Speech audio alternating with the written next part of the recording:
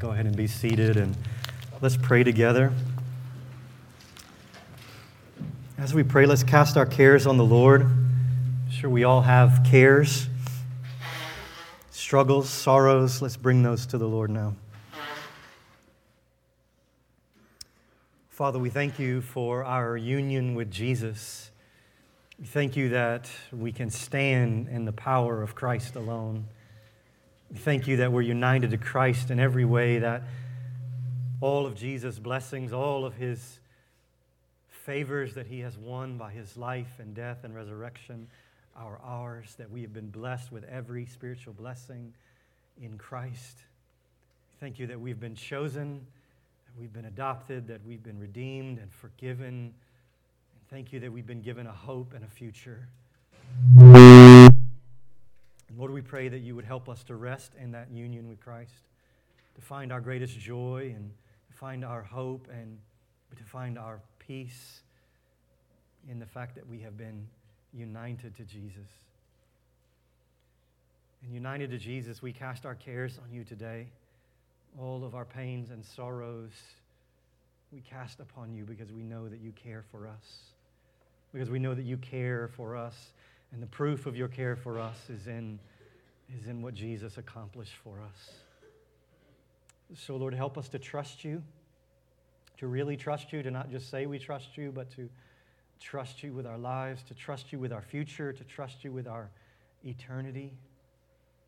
Lord, I pray that you would speak to us today from your word, that you would show us who we are, and that you would show us what you've called us to be and do. Lord, I pray that you would help us to be doers of your word today and not merely hearers. And I pray that you would lead us on a path of obeying you and doing what is right and good, and that we would walk humbly with our God today. Lord, we thank you for this day's work of grace that you're performing in us. We pray that you would continue that work, that you would help us to see your word, help us to see what you've called us to, and help us to respond with faith and obedience. We ask you for that help in Jesus' great name. Amen and amen. Well, let's turn again to the little book of James. We're going to be studying just 2 verses from the end of chapter 1 this morning. You're probably tired of James 1 by now. But we're going to have one more message in James 1, and then we'll sort of push the gas pedal a little bit, and we'll be a couple messages in chapter 2, a couple messages in chapter 3, and we'll be almost through with this book here in just a few months. But today, James chapter 1, verses 26 and 27. James 1, verse 26, James says, "If anyone thinks he is religious and does not bridle his tongue, but deceives his heart, this person's religion is worthless.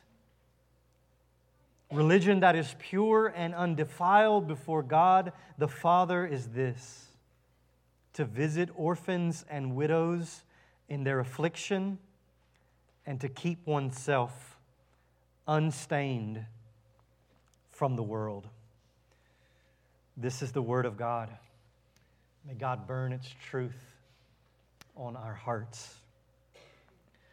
The word religion is not a very positive word today. No one wants to be called religious, right? Calling someone religious today is like calling them a hypocrite, or at the very least calling them naive or simple. Even many churches today use the word religion in a negative sense. You've heard churches or Christians say things like, Christianity is not a religion, it's a relationship. Now, I certainly understand the spirit in which people say things like that. However, in our text today, James urges us to be religious.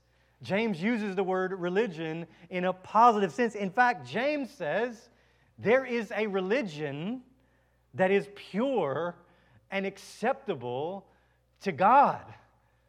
There's a religion that we want. There's a religion that we should pursue, James says. And so, what does James mean by religion? Well, we know from the context of this entire book that by true religion, James means true faith, true Christianity. Yes, Christianity is mainly about a relationship with the God of the universe through the person and work of Jesus Christ. However, it is a relationship that manifests itself in external ways. And that's what James means by religion. This is perhaps the main point of the book of James. True faith demonstrates itself in a life of obedience. Now, a few weeks ago, we noted that James chapter 1, verse 18 seems to be the key to understanding this first chapter. James told us in verse 18 that of His own will, God brought us forth, caused us to be born again by the word of truth. James teaches that salvation is by grace alone, through faith in Jesus alone. We contribute nothing to our salvation but the sin that made it necessary. But those who are saved by grace alone will evidence their faith by their life of obedience to God's Word. And so James urges us to be doers of the Word and not merely hearers who deceive ourselves. All of our exposure to God's Word is to be accompanied by obedience to God's Word. And in verses 26 and 27, here at the end of chapter 1, is James's application to that truth, to be doers of the Word. In these two verses, James gives us 3 tests of true religion. He gives us 1 negative test in verse 26 and 2 positive tests in verse 27. You see, James says we can confess orthodox theology, we can attend healthy and solid churches, but the proof of our relationship with God comes from our behavior. And so in verses 26 and 27, James gives us a few characteristics of the new life we've been called to in Jesus. Now, please note, disclaimer here, James is not giving a comprehensive definition of Christianity here. That's not his goal. Now, his goal is to simply illustrate some of what acceptable Christianity looks like. He's providing some characteristics, but not all characteristics. James is providing a sufficient test for us to determine whether our faith is robust enough to be considered true. So there's a danger in just focusing on these 2 verses this morning. The danger is to isolate these verses from the rest of the New Testament and walk away thinking Christianity is just all about being moral and charitable. If we could just be moral and charitable, that's what true Christianity is. No, that's not what James is saying here. He's describing some of what the new life in Christ is supposed to look like, what it's to be characterized by. James is calling us here to bear the family likeness. We have been born into God's family, verse 18, and now we should increasingly look like our Father in our attitudes and in our actions. If we have been born of God, then we should reflect the character of God. And so there is a religion that is worthless. There's a religion that is meaningless and of no value, James says. And there is a religion that is pure. There's a religion that is undefiled in the sight of God, our Father. And James gives us 3 tests to begin to determine which kind of religion we have, whether it is worthless or whether it is pure. And church, can I just say, this is not an easy test. This is not an easy test. I must say that this is quite an uncomfortable test for us. In fact, meditating on these verses over these past couple weeks in preparation for this sermon has been like having a CAT scan on my soul. This passage aims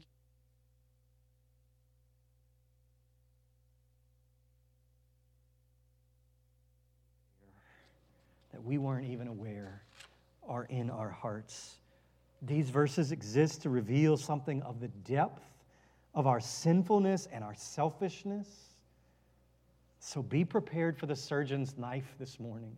Jump up on the operating table and let the surgeon do his work. And at the same time, as we feel this conviction of sin and as we turn away from our sin and our selfishness, be prepared for the healing power of the gospel of Jesus. Because these verses reveal, yes, how much we lack, but also how wonderful our Savior is. And so let's observe these three tests of true religion in verses 26 and 27. Or another way to sort of look at these verses would be to say, here are three particular ways, by God's grace, that we as Christians are to be doers of God's Word. Here are three particular ways that we're to be doers of God's Word. Let me give you all three of them, and then we'll look at them each in turn. First, a Christian seeks to control the tongue. A Christian seeks to control the tongue. Secondly, a Christian seeks to care for the weak and the helpless. And third, a Christian seeks to combat worldliness. So 3 C's: control the tongue, care for the weak, combat worldliness. Here are the 3 tests, and let's take them each one at a time. The first one is this: a Christian, by God's grace, seeks to control the tongue. James says a Christian seeks to control the tongue. Look at verse 26. James says, if anyone thinks he is religious, but does not bridle his tongue, but deceives his heart, this person's religion is worthless. James says we deceive ourselves and we waste our lives if we allow our tongue to run wild. Notice the word picture James is using. We are to bridle our tongue. A bridle is used on wild horses to tame them. A bridle limits the movement of something so that it doesn't fly out of control. And so James compares our tongue to a powerful horse that is ready to take a wild ride if the reins are not kept tight. Now, James is going to address the issue of the tongue in much greater detail when we get to chapter 3. Actually, I think this here in chapter 1 is just a little appetizer to prepare us for that full meal where James is going to say a lot more about the destructive nature of our tongues. In fact, in James chapter 3, James says that our tongues are set on fire by hell. He says that our tongues are full of deadly poison. So we're not going to spend a lot of time on this subject this morning because in just a few weeks, we're going to address this more fully. You may want to find out which Sunday that's going to be and just plan a vacation or something so that you don't have to be here, because that's going to be painful. But let me say this based on verse 26. What we say with our tongues directly corresponds to the reality that's in our hearts. This is why James says this is a test of true religion, because it's ultimately not just about what you say, it's about who you are. This is what Jesus said. Jesus said, out of the overflow of the heart, the mouth speaks. In other words, our tongues will inevitably reveal what's inside of us. What's inside of us, the state of our heart, is what's going to come out through our mouths. The true test of our religion is not to add up what we say in Bible study or community group and say, see, here's my religion, God. No, the true test of our religion is how we talk about others when they're not around. The true test of our religion is what we say when someone cuts us off on the highway or someone fouls us on the basketball court. The true test of our Christianity is what we say when a coworker or a friend falsely accuses us to someone else. By the way, controlling our tongues applies just as much to what we type and text and post on social media as to what we say out loud with our physical tongues. Controlling our tongue is the issue of obeying the command of Ephesians 4:29, Listen to Ephesians 4:29. You may want to jot that reference down, because if this is something you particularly struggle with, what you say, here's the definitive command in the Bible about how we use our tongue. Ephesians 4:29 says, "Let no corrupting talk come out of your mouths, but only such as is good for building up, as fits the occasion, that it may give grace to those who hear." So the Bible says, no corrupting talk is acceptable. None. No corrupting talk. No slander, no gossip, no backbiting, no profanity, no rudeness, no malice, no lies. Only speak what builds others up and gives grace to those who hear. That's very clear. Now, I think we have to resist two temptations as we think about this test. Do we bridle our tongue? Do we control our tongue? The first temptation I think we have to resist right now is to begin thinking about things others say that they shouldn't say. Apply this test to your own life. Apply this test to your own life. Where have you not controlled your tongue? Where has corrupting talk come out of your mouth? But the second temptation I think we have to resist is to try to fix this. This is who we are. We're fixers. We just want to fix stuff really quickly. Please hear this. You cannot bridle your tongue on your own, just like you can't fix your heart on your own. Right? You say what you say because that's what's in your heart. You say what you say because that's what's in your heart. And therefore, we need Jesus. We need Jesus. We need a Savior who never once sinned with his tongue. Jesus was falsely accused. He was beaten unjustly, and yet he didn't even open his mouth. There was no deceit found in his mouth. You can't fix it on your own. Only God can fix it. Only Jesus can heal your heart and thus heal your tongue. We who have been born again are to bear the family resemblance by controlling our tongues. We who have been born again are to practice, are to do, are to obey with how we speak, with the words that we use. Here's how we are doers of the word and not hearers only. By letting no corrupting talk come out of our mouth, but only what is helpful for building up. Only what gives grace to those who hear. That's the first test. Here's the second test. A Christian, by God's grace, seeks to care for the weak and helpless. A Christian seeks to care for the weak and the helpless. So verse 27 says that pure and undefiled religion in God's sight is this: to visit orphans and widows in their affliction. So an orphan is a child who has no parents to take care of them. A widow is a wife who has no husband to take care of her. And so James is mentioning these two groups in particularly in order to give the most extreme examples possible. You see, in James's day, the worst possible suffering existed for those who had no one to provide for them, for those who had no one to protect them. There were no welfare programs. There were no Social Security benefits. There were no life insurance policies in James's day. Orphans and widows were without identity and without provision and without protection.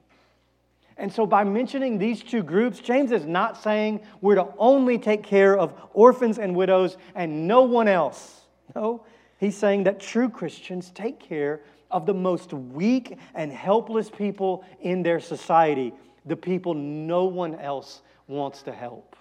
That's who Christians are supposed to help. Again, James is calling us to bear the character of our Father who gave us birth of His own will. Did you see this in verse 27? Notice it again. Religion that is pure and undefiled before God, and he could have just said is this. Religion that's pure and undefiled before God is this. But notice he says, religion that is pure and undefiled before God the Father is this. You see who James is reminding us of the character of our God. He is fatherly. He is fatherly toward His children. He is the Father. And the Bible is filled with references of God's fatherly care for the weak and for the helpless. In fact, Psalm 65 says this. It says that God is the Father of the fatherless and the defender of widows. God is often described in Scripture as the advocate of the weak. Listen, if you deny justice to the helpless, you will have their Maker to answer to. Now notice the word visit in James 1:27. What does it mean to visit orphans and widows?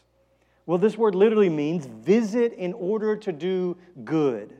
Visit with the purpose of blessing is how this word is used. This is more than just smile at them. This is more than just stop by to say hi every now and then. To visit the needy and helpless is to care for them.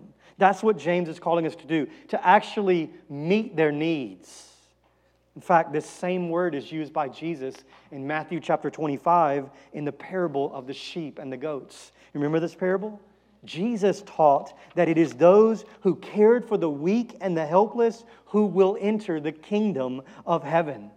Here's how Jesus said it. He said, "Come, you who are blessed by my Father, inherit the kingdom prepared for you from the foundation of the world. For I was hungry, and you gave me food. I was thirsty, and you gave me drink. I was a stranger, and you welcomed me. I was naked, and you clothed me. I was sick, and you visited me." Same word. I was sick, and you visited me. I was in prison, and you came to me. And the people asked Jesus, "When do we do all these things for you?"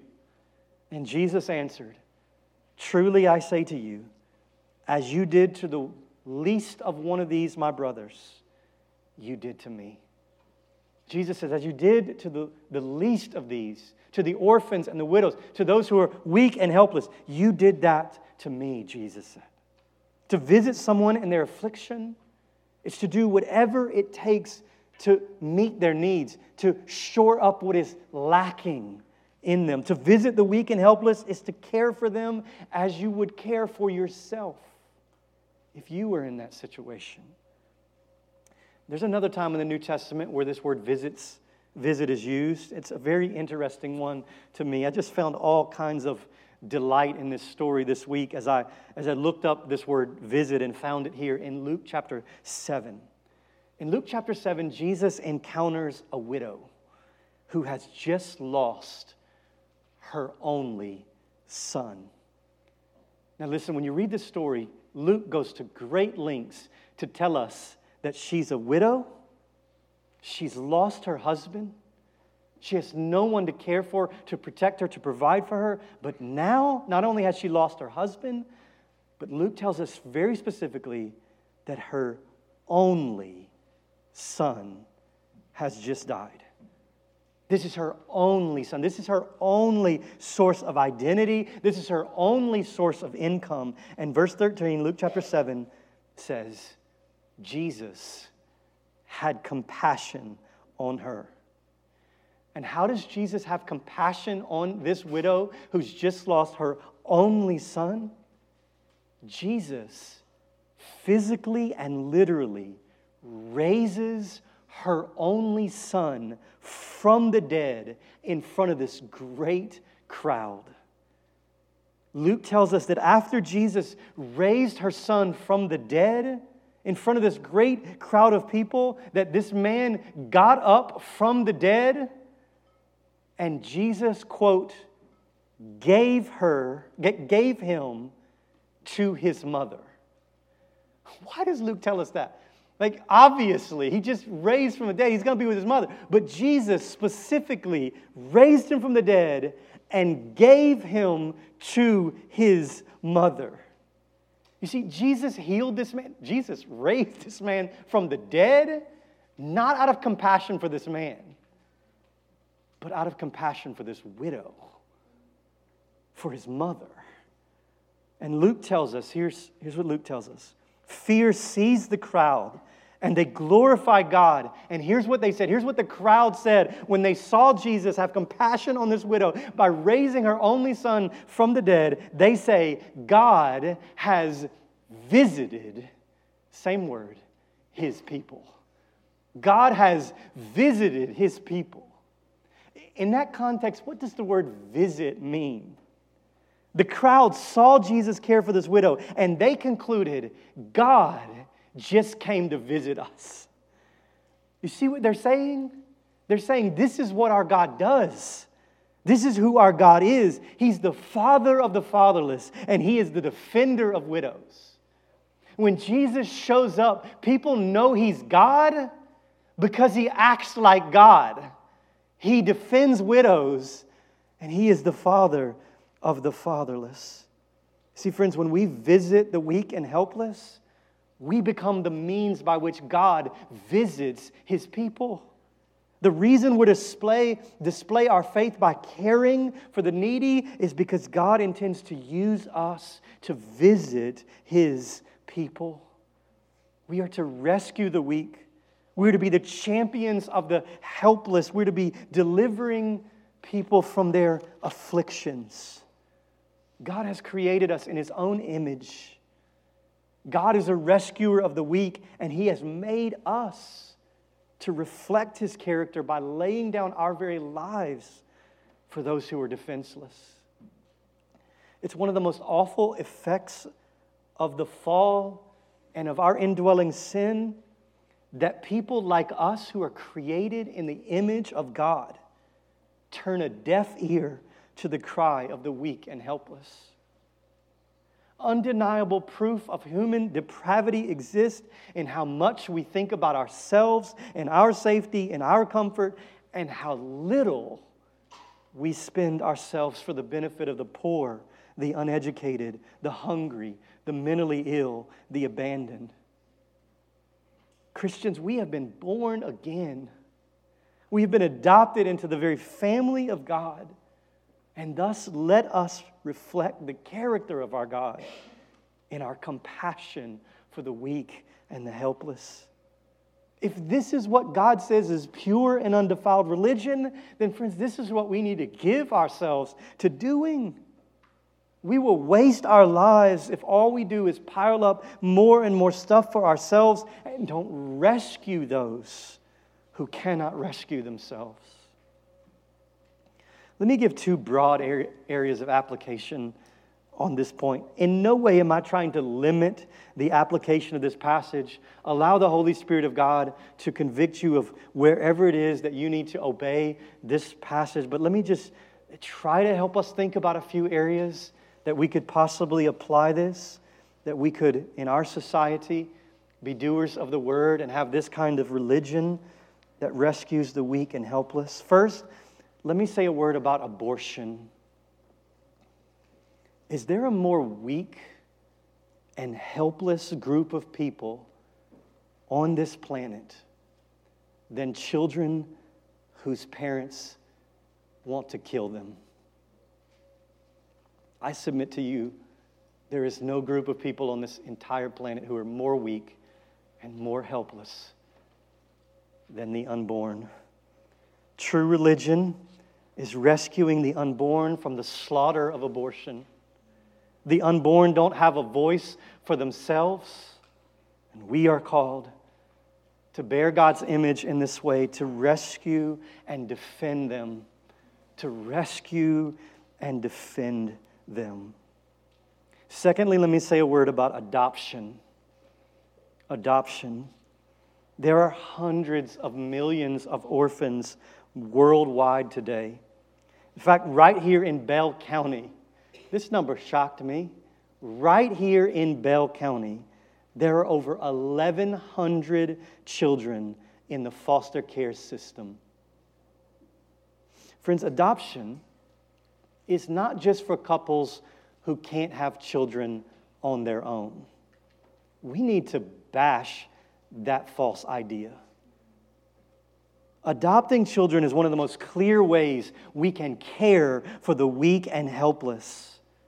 Adopting a child is something every Christian couple should consider, regardless of how many children they have or their ability to bear children on their own. Consider adopting a child, how that would communicate the gospel to the watching world. And those of you who are beyond parenting age, encourage others to adopt. Encourage your children to adopt. Be ready to financially support those who are pursuing adoption. One of my prayers for this church is that in the next 15 or 20 years, our church will be full of kids who have been rescued from fatherlessness.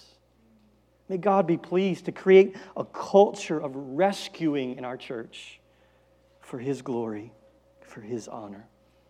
And listen, I will clearly say, adopting isn't for everyone. But maybe something shorter term, like fostering a child, is something you can do. I learned a lot this week. There's an organization in Belton, just on Main Street, called Foster Love. You've probably seen the sign if you've driven down there. Fantastic organization that supports foster families in dozens of ways. They're doing great work. One of the things you can do through Foster Love is you can sign up to be trained to be a babysitter to help foster families out. Foster families can't just have anyone babysit the kids. There's all sort of rules and regulations. And so you can go through training and you can be put on a list and be called to babysit for an evening so that a foster family can have a break. When Adam and Eve sinned in the garden, the whole world became a spiritual orphanage. We were all fatherless. We were all weak. We were all helpless. And what did the Father do? He sent His only Son to rescue orphans. The Father sent His Son to deliver us from being fatherless for all eternity. And He adopted us into His own family. He gave us a seat at the table. He gave us an inheritance and a future. He adopted us into His own family. And those who have been rescued by Jesus are those who are now called to rescue others who are weak, who are helpless, who can't fend for themselves. So how are you going to obey this command to visit orphans and widows in their affliction? How are you going to obey this command? How are you going to move toward the needy and the lonely and the marginalized of our society? This is what true religion is. True Christians care for the weak and the helpless. Well, here's the third and the final test that James gives us. Number 3, a Christian, by God's grace, seeks to combat worldliness. A Christian seeks to combat worldliness. So he says, pure and undefiled religion is this, to visit orphans and widows in their affliction, and, notice the end of verse 27, to keep oneself unstained from the world. So James says we're to be both practically helpful and personally holy. We're to be both practically helpful to society, to the world at large, but we're also to be personally holy. I'm glad James put both of these together here in verse 27, because I think we have a tendency to drift toward or to move toward one side or the other. Many of those who are advocates for the poor live lives that are morally reprehensible. Many of those who strive after holiness refuse to get their hands dirty in actually serving people and caring for people. We're to have both public compassion and private purity. We're to combat the worldliness that stains our souls. We're to resist the stain of the world on our hearts. Notice that James describes this mark in active terms. He says we're to keep ourselves unstained, unpolluted from the world. The picture is that the world is trying to stain our soul. The world is trying to stain our heart at everywhere we turn, and we're to actively keep ourselves unstained. We're to actively stiff-arm the stains of the world, keeping them away from our souls lest they stain us. We're to be engaged with the world in its misery, but at the same time fighting against the seduction of the world's values in our hearts. And let's just be honest. If we evaluate ourselves, we quickly realize that we are incredibly stained with sin and worldliness. So where does this worldliness manifest itself in your life? Where have you been stained? How has the world stained your soul? Charles Spurgeon once said, over 100 years ago, he said this. He said, I believe that one reason why the Church of God at this present moment has so little influence over the world is because the world has so much influence over the church. The reason why we have so little influence over the world is because the world has so much influence over the church. We are so stained by the world that we get more joy from the things of the world than we do from our relationship with King Jesus.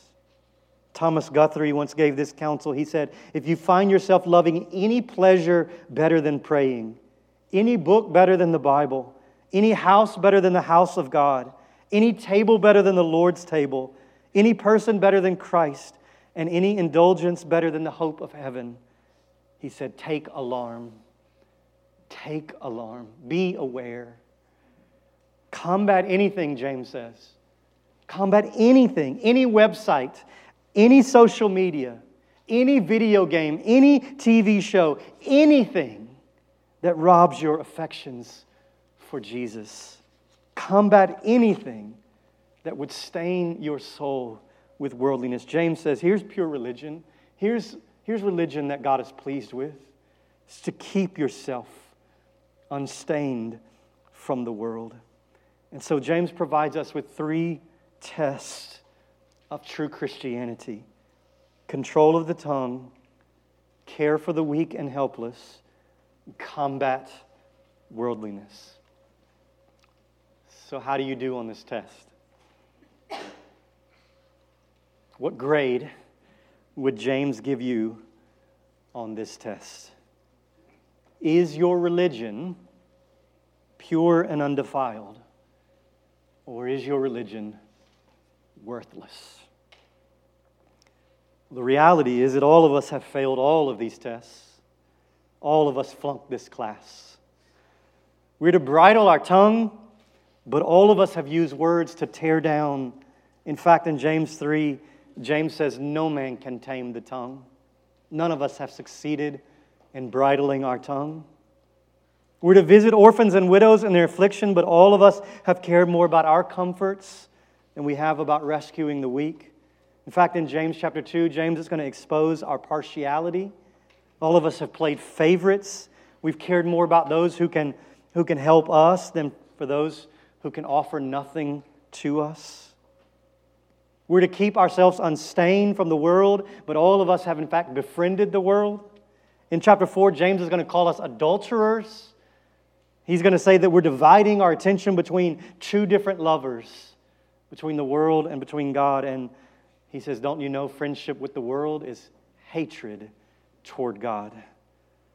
Beloved, who of us can stand before God this morning and say, look at my religion, God, aren't you pleased with my religion? Isn't my religion so pure? Isn't my religion so undefiled, God? We are in need of a Savior. We are in need of a Savior who always had pure and undefiled religion. We're in need of a Savior who always bridled his tongue. We're in need of a compassionate Savior to rescue us from our helplessness. We're in need of an unstained Savior who never once sinned. And we're in need of a Savior who can wash our stains by his precious blood. It is only in Jesus that you and I can ever have the hope of pure religion. It is only in Jesus and in the power and enablement that he offers through union with him that we could ever have pure and undefiled religion. James is not urging us to try harder here. I promise you that. Because we can't. What we need is to run to Christ.